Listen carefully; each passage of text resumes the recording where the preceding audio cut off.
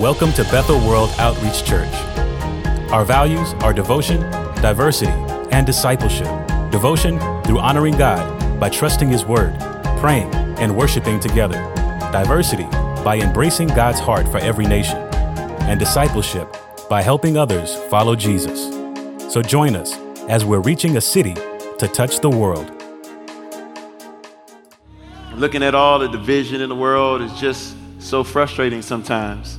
Because I believe the answer is in the kingdom of God and is in the word of God and is with the people of God.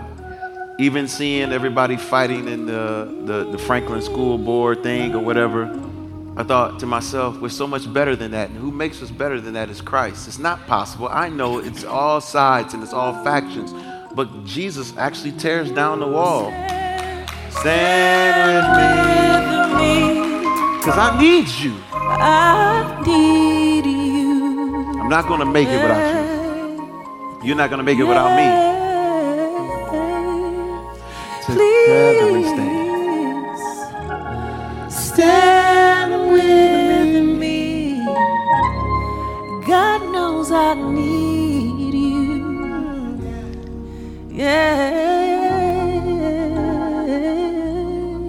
Oh, together we stand. And divided we fall. So let's build a bridge and tear down the wall. Let us respond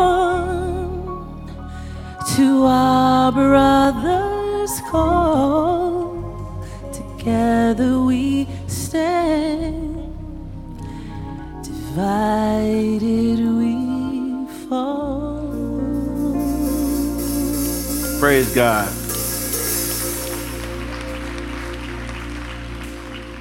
As we started this service with actually celebrating the nations and seeing all of the flags and everything, it just took me back to a time in my life where maybe I was confused about my own ethnicity and what flag I should be under or where I should even be standing. You know, I thought to myself, am I a color? Am I black? Well, I'm not from Africa, but they call me African. I'm American, but am I just American or I'm just African or I'm African American or I'm just Afrocentric? You know, there can just be moments where you just confused. And so, you know, during Christmas time, I got I don't know if it's a DNA test or whatever, it's the 23andMe. Somebody gave me the test, and I was afraid to take it because I didn't know if I was ready to know something different about myself than I know now.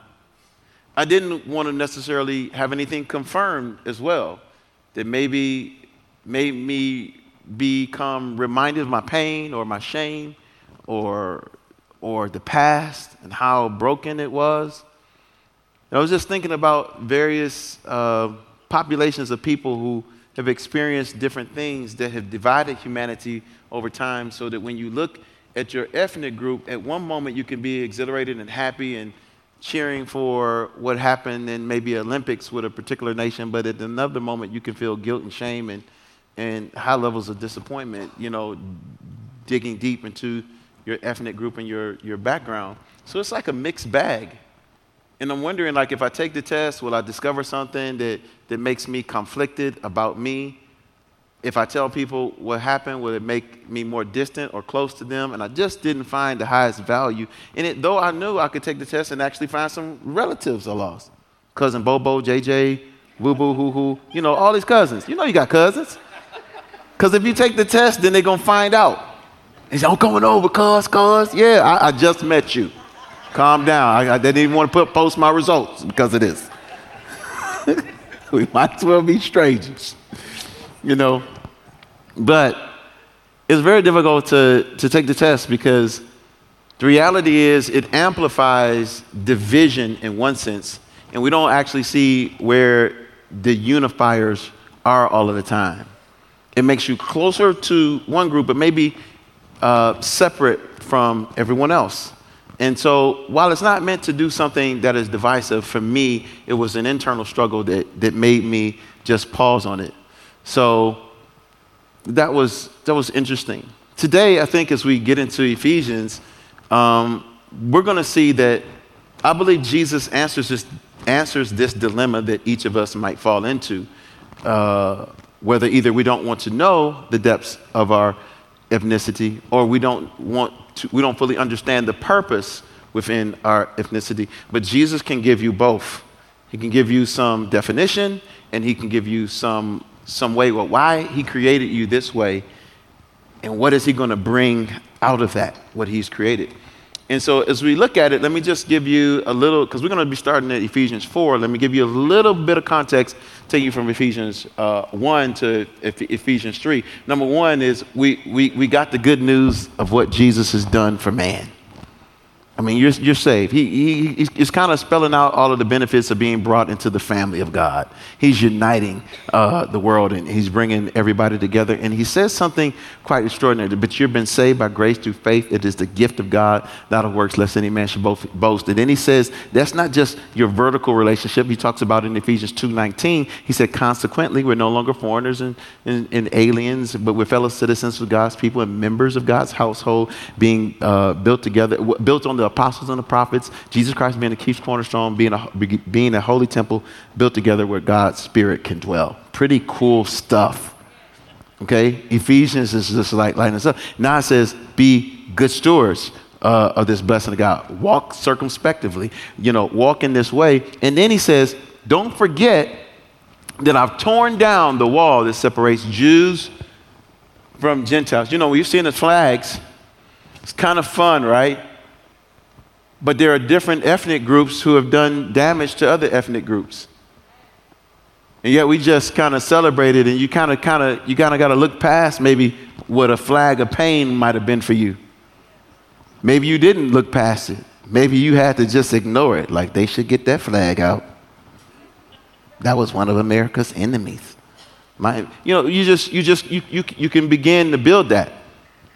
But in Christ and in church is the most appropriate place to deal with the nations, pray for the nations, and invite the nations is. But it can feel impossible to actually really relate to one another. And the text that we're going to read today is all about what God set up in perpetuity, or at least until he comes back, for you to be able to deal in a multi-ethnic environment, in a blended family environment.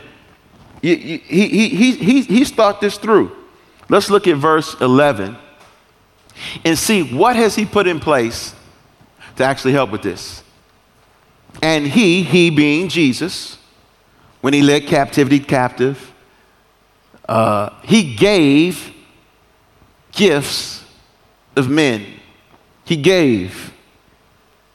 This word gave is synonymous with he received, with the purposes of giving. He got victory to give victory.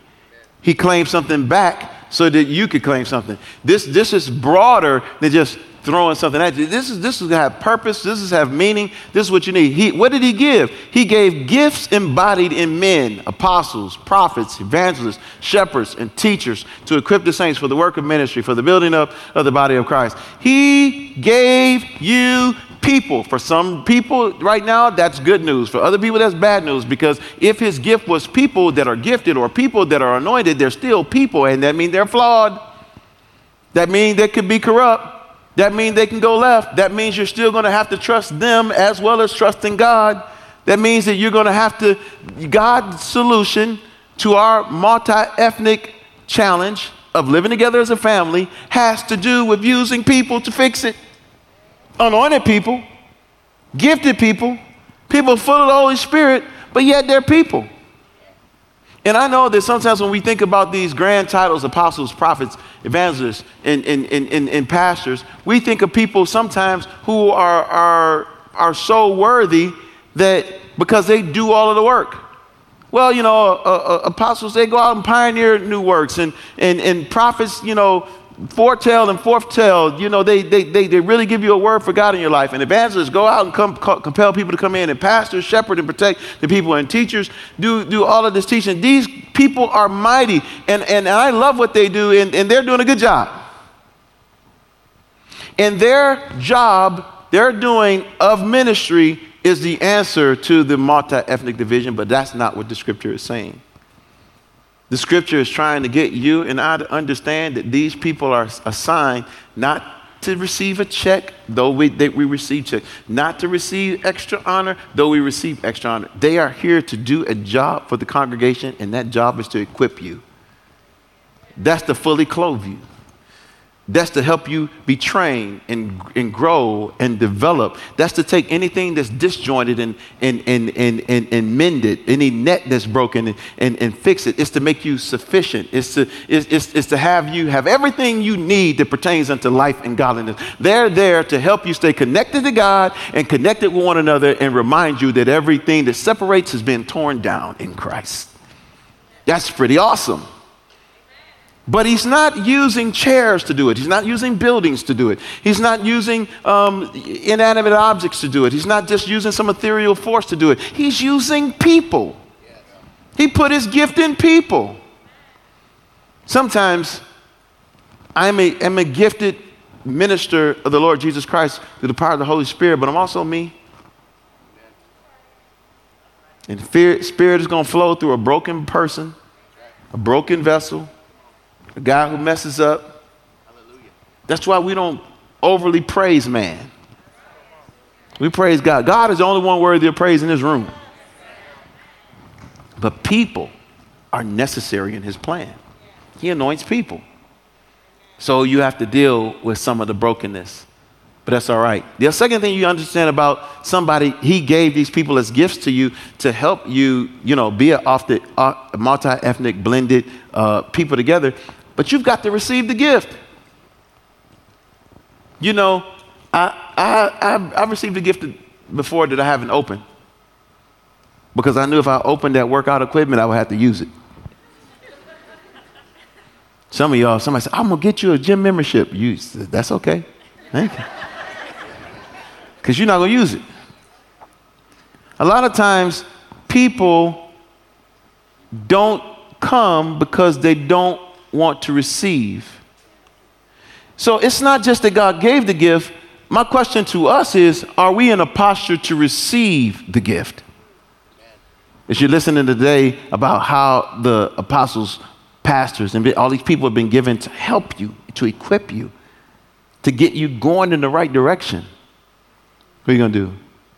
How many times? You have to receive it, because you can hear something a long time, like you need to be in a life group. And you just know we're going to say that every other week. And you've learned to turn your ear gate off. So when we say life group, your brain shuts down. When we say you need to go to BLI, Bethel Leadership Institute, when we say you need to go to BSD, Bethel School of Discipleship, when we say you need to come to the Empower meeting on Wednesday night so that you can be equipped to win people to the Lord, something happens to us as humans when we heard something long enough and we just turn it off. That's for those other people. You are those other people. That message is for you. It's for me. So we have a responsibility to be anointed servants of God so we could deliver a gift to you. You have to show up to receive the gift. It's not good enough to say, Pastor Rice, we've got the guy who inspired the movie God's Not Dead that's reached 200 million people. Yeah, that's our guy. Great. But the point is to inspire you, to equip you to reach your neighbor, your boss, your Starbucks concierge. What do we call it? Barista. That's what you were, right? Pastor Rice, you love that. He can still brew up some coffee. I've been to your house. It's good. No, that's not true. It was good enough, because I don't really like coffee, but I kind of said it was good, but it wasn't. It wasn't that it's bad. I don't like coffee, but it was good enough. I'm sorry, baby. It went left. Back to the Bible. I'm going to leave you out the message in the future, Pastor Bryson. You're a distraction. No, I know, but I'm having fun doing it, but it's not right. Okay, so all of these people are given, but you actually have to receive the gift. You've got to show up. And if you don't show up, what you need in order to maintain your vertical relationship and to make sure that the walls that separate ethnicities, you know what? You won't have the power to do it. You won't have the information to do it because there's a level of inconsistency from receiving the message that you need, because they want to help you do the work of ministry. This means this work is where you want to be employed. This means to be employed or to give energy or to expend energy, actually serving in a humble capacity someone else. Do you know that you've been designed, and I've been designed to serve other people? You serve in the house and you serve out of the house. You know how they say the little statement, charity starts at home? Your own individual home should be served by the ministry gifts of the Lord. Your church home should be served by the ministry gifts of the Lord. The world, as a result of that, should be served by the ministry gift in might of the world. So you're getting equipped to do something. A lot of times I know people come to church, we come to church and just being in the fellowship sometimes feels good, and it feels good enough. But you know that we actually have an assignment from the Lord together. Not just, we have to follow him, and then he says, hey, I want you to fish for men. And kind of like one of the benefits of all that is then we get the fellowship together.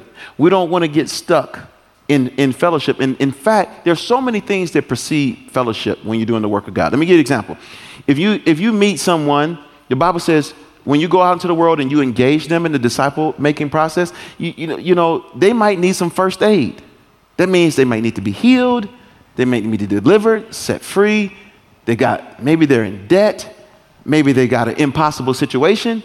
And when you meet them, you don't want to meet them telling them everything that they're doing wrong. You don't want to tell them, you know, you're broken. You know, you're ratchet. You know, you're toe up from the floor up. You know, you're making the world a bad place. You don't want to tell them everything is wrong. They already know whatever they're doing that's wrong. You want to tell them that you're coming with good news, that Jesus Christ has provided solutions to whatever they have that's going wrong in their life. You want to give them first aid. You want to put a holy Band-Aid on them, some holy salve on them. You want to give them things they need. And when you actually deliver healing to someone, you know what they want to do? They want to hear from you. They want to hear from you. They want to hear those times when you yourself might have been broken. You yourself might have been demonized. You yourself might have been lost. And then you know what might happen? If you love them deeply enough with first aid, they might ask you the question, and you can tell them the answer of building your foundation was Jesus Christ. And that automatically brings you into fellowship.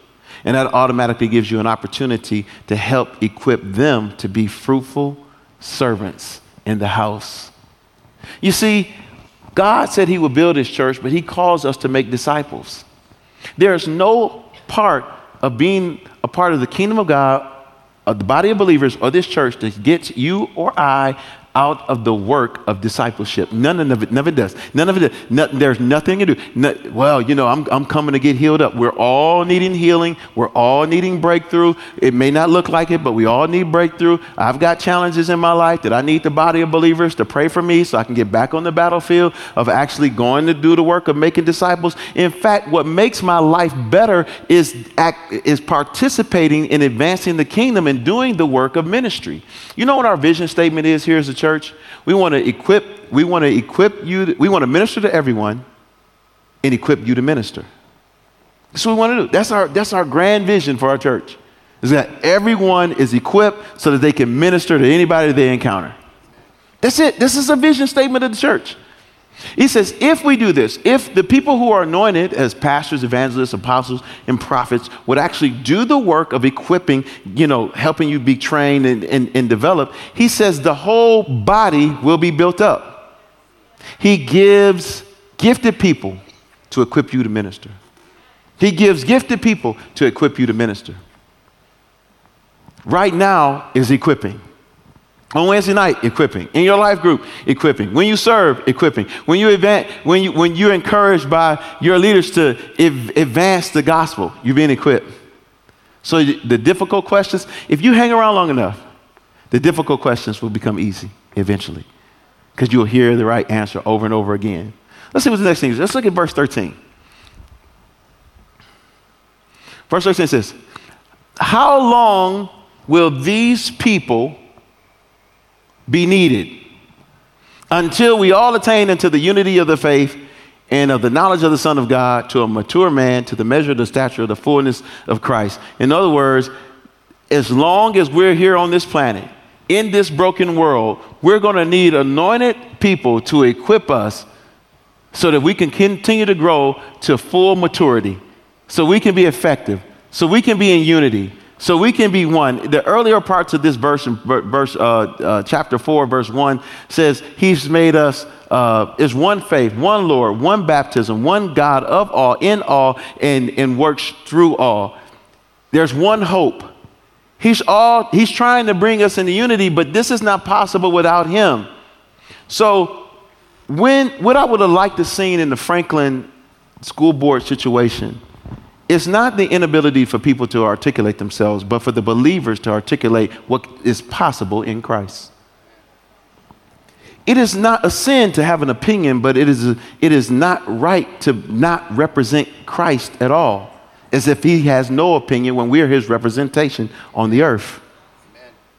You have something to say to that, but it's not to figure out where you land on the side of mask, no mask, or where you land on the argument so you can fight something or someone.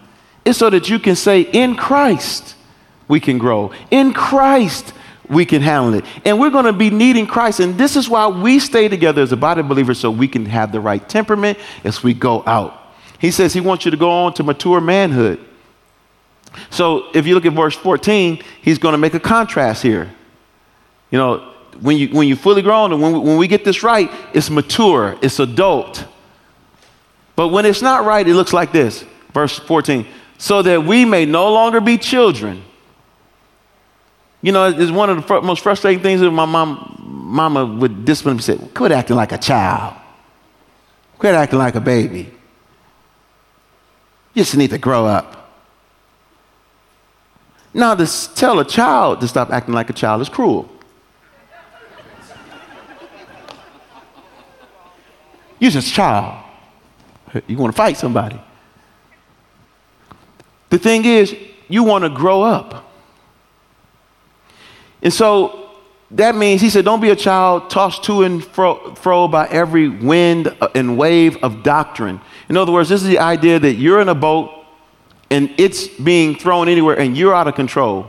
And what's pushing you is other schools of thought, other ways of being and thinking somehow rock you and move you, and you can't get still. When Jehovah's Witness come to your house, you get converted until somebody come and help you again. When you meet someone, all of a sudden, instead of your doctrine, the doctrines of the faith of lordship, baptism, repentance, you know, the laying on the hands, instead of those things actually coming to life in you, the deity of Christ, the word of the gospel coming alive, all of a sudden someone has actually put a hole in your boat and got you all rocked and got you off kilter, and now you are starting to preach another gospel other than the one you received, that like all ways lead to God. All paths lead to God. No, God can reach anybody in any path, but not all those paths actually lead to him. He's interrupting your path. Very good. The wind of doctrine. So you have to be taught, you have to be equipped so that you don't become bullied. You know right now whether or not you know the ABCs and 1, 2, 3s of faith. The Bible says at the times you should be teachers, you need somebody to teach you again what be the fundamental things of the faith. Don't be ashamed if you're there. Get equipped. This is what we're designed to do. Don't sit there and let the devil polarize you or take on shame, because you know as a believer you should be advancing the kingdom, but you just kind of look. You just in the kingdom. Yeah, what are we supposed to do? Yeah, I can't do that.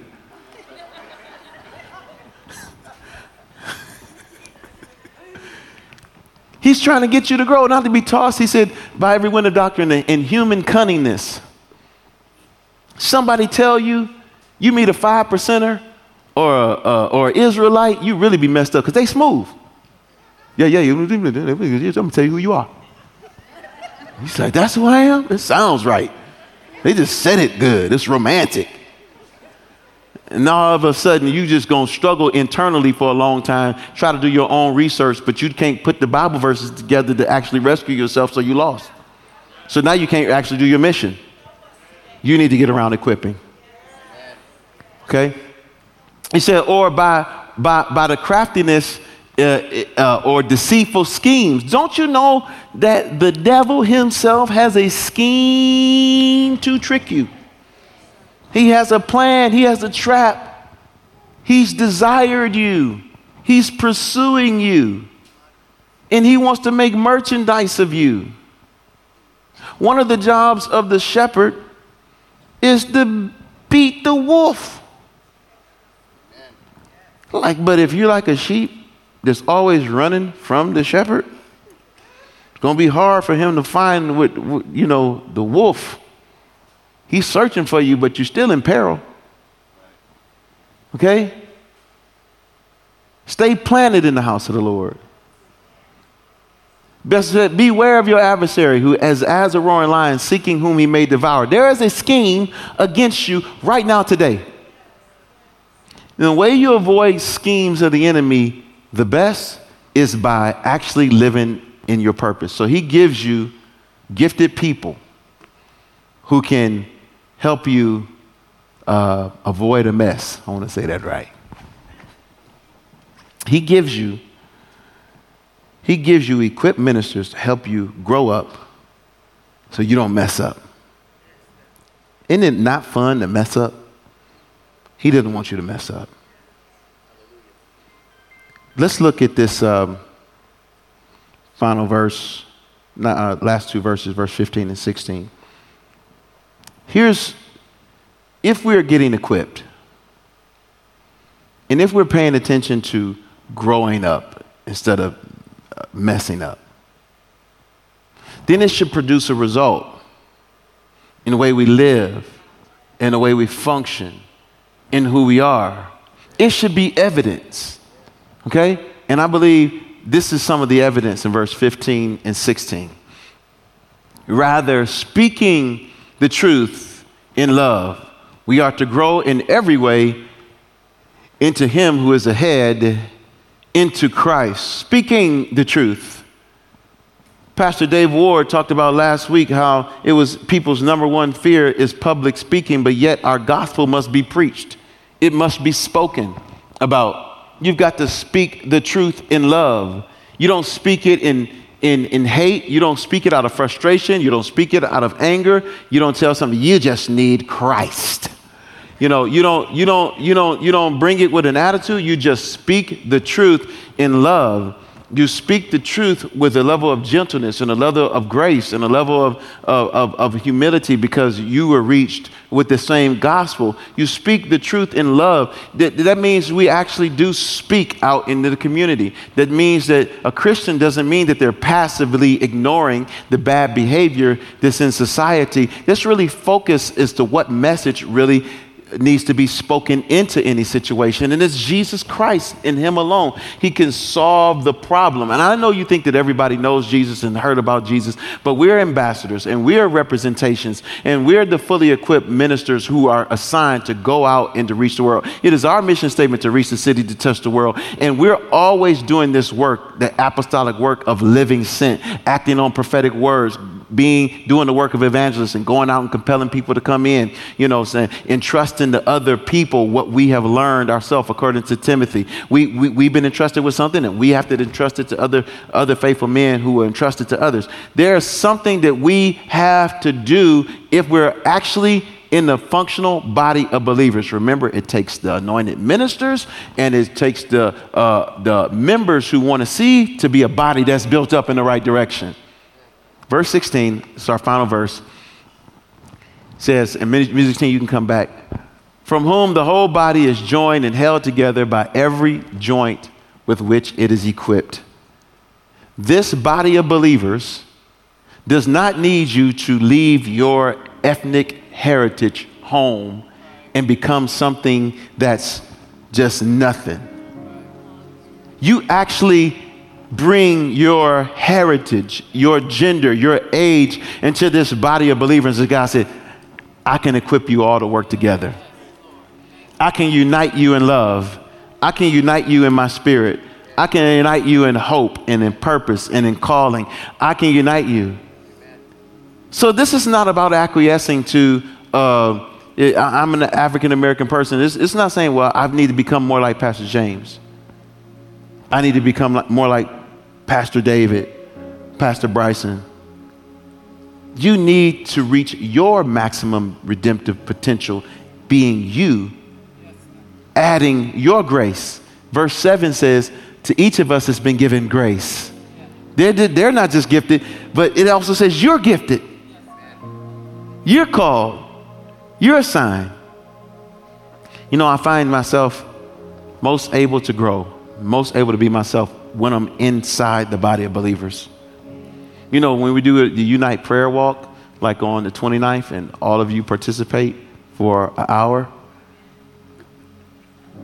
that is like a sign to the community we want to reach, that our God has an answer to ethnic bias and bigotry and all of the frustration that makes people argue. We come together and we're a picture of what the world wants to do. Maybe you don't know what to do. I can tell you as somebody who's given my life full time to this, that maybe you need to show up on the 29th and say, Lord, I'm going to do this. Maybe that's your next step.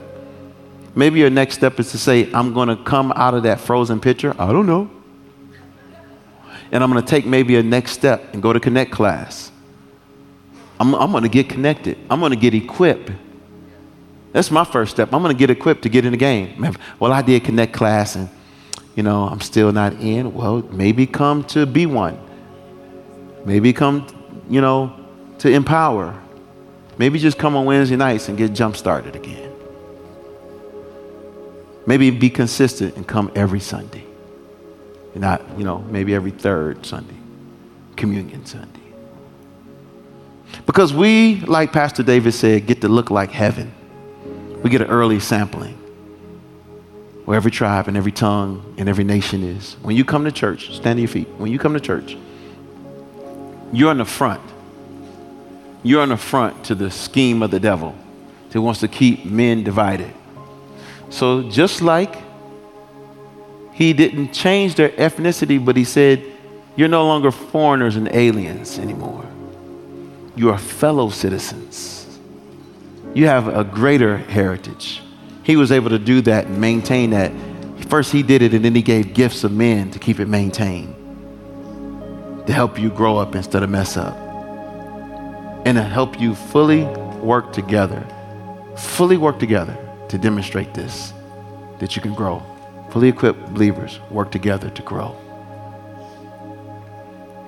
In order to be that, you know, I thought about a story. I told you that I grew up kind of not knowing what my ethnicity was, but I was in Ghana, and they were teaching us about the slave ships and the Middle Passage, and I guess I was looking sad, and one of the guys asked me why I was sad. I was just telling him, I really admire you. You know your tribe, you know your ethnicity, and you know, and I don't.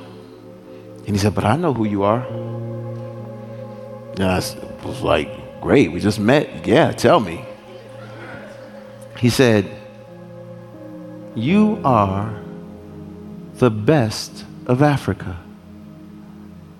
He said, only the strongest made it. Only the wisest, only the healthiest. When I see an African American, I think of my strong, lost brother. And I thought, well, I've never thought about it so positively.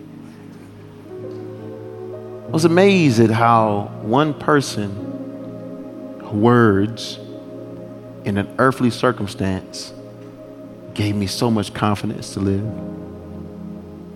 There are people equipped in the body of Christ, anointed, gifted, to give you words that can rescue you out of confusion, out of apathy, out of just not knowing what to do. It actually can empower you through your brokenness, train you, equip you, so that you're fruitful, working together, making a difference.